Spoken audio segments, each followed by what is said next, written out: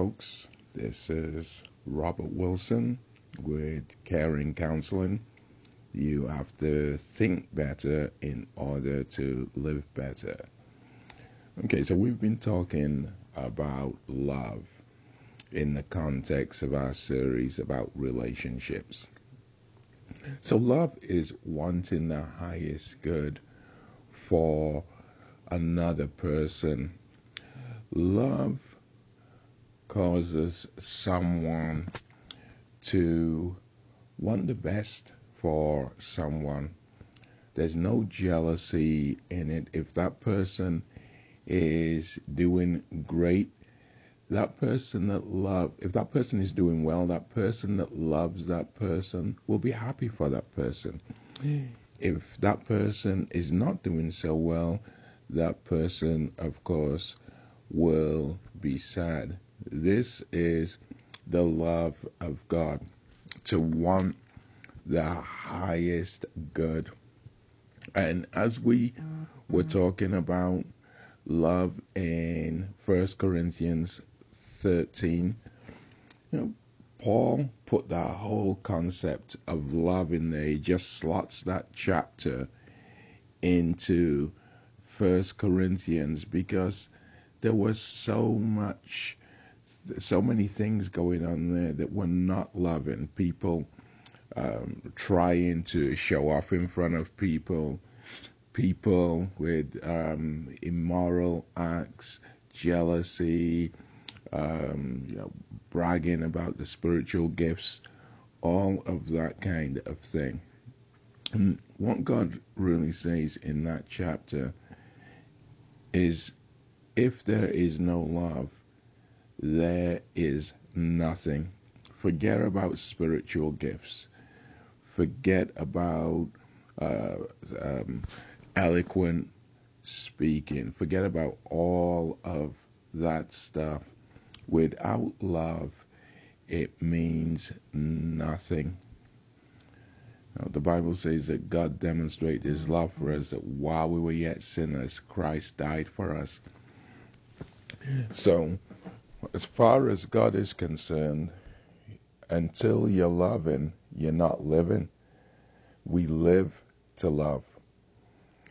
Eternity is going to be about love. Us loving God and each other, and God loving us. That's what we have to understand. So everything boils down to love. We all know the scripture, John 3:16, for God so loved the world that he gave his only begotten Son, so that no one should perish and have eternal life. At the basis of everything that God does is pure love. So then one has to ask, then what's going on? Why don't we love each other? Well, because of the fall of mankind. Because of the fall of mankind, now love is something that does not come naturally. In fact, this love that we are talking about is divine love. It comes supernaturally, and we are fallen now. And so many people do not get love from their families of origin. In fact, I counsel people that actually get damaged by their families of origin, and you can trace it back. This dysfunction that goes back generations, all the way back to Adam. And so, even though God created us to love, the fall of mankind in Genesis chapter 3 took all of that away.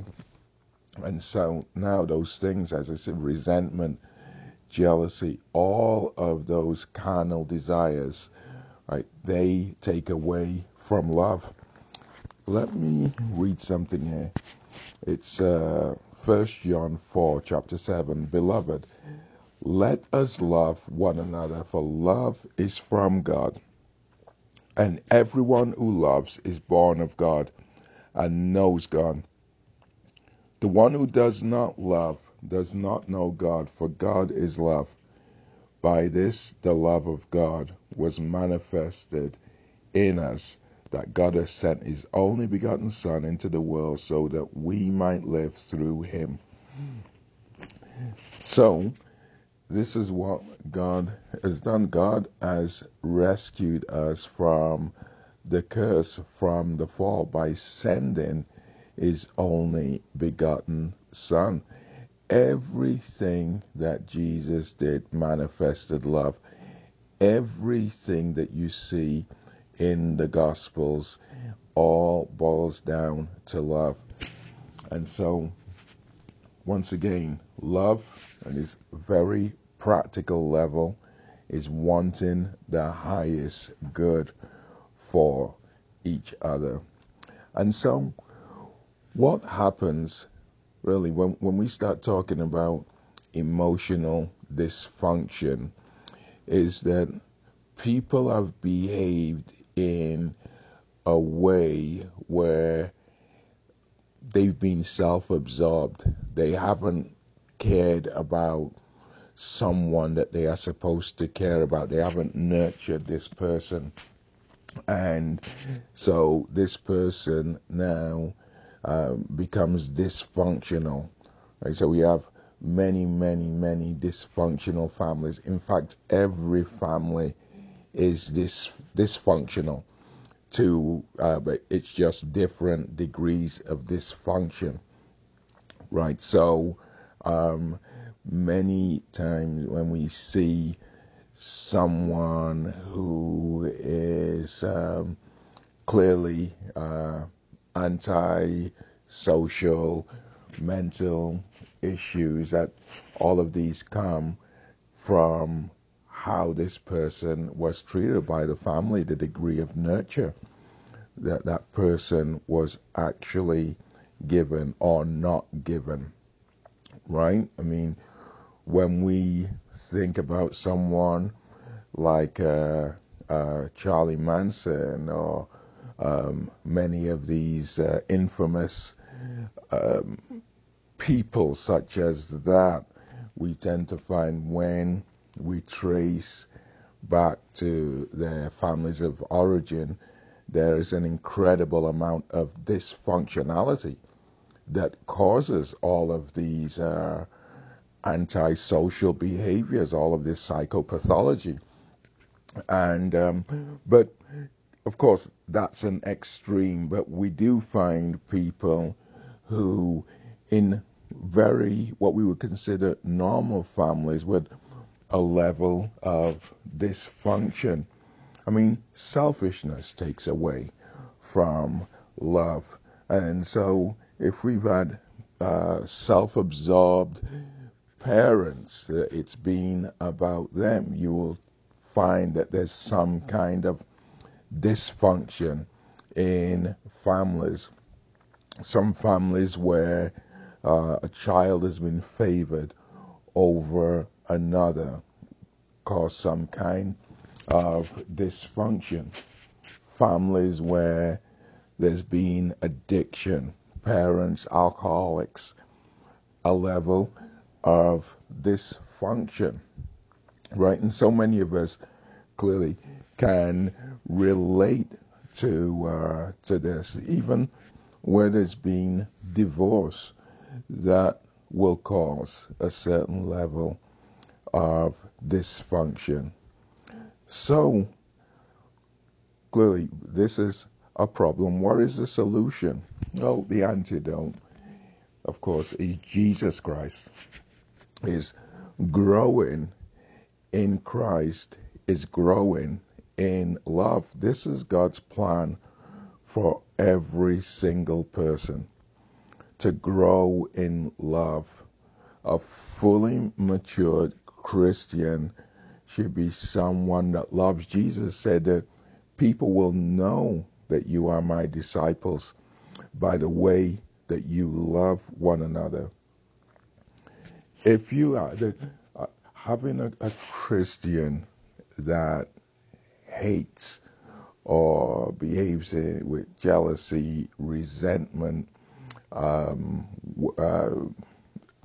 some form of carnality, that person clearly does not represent Christ.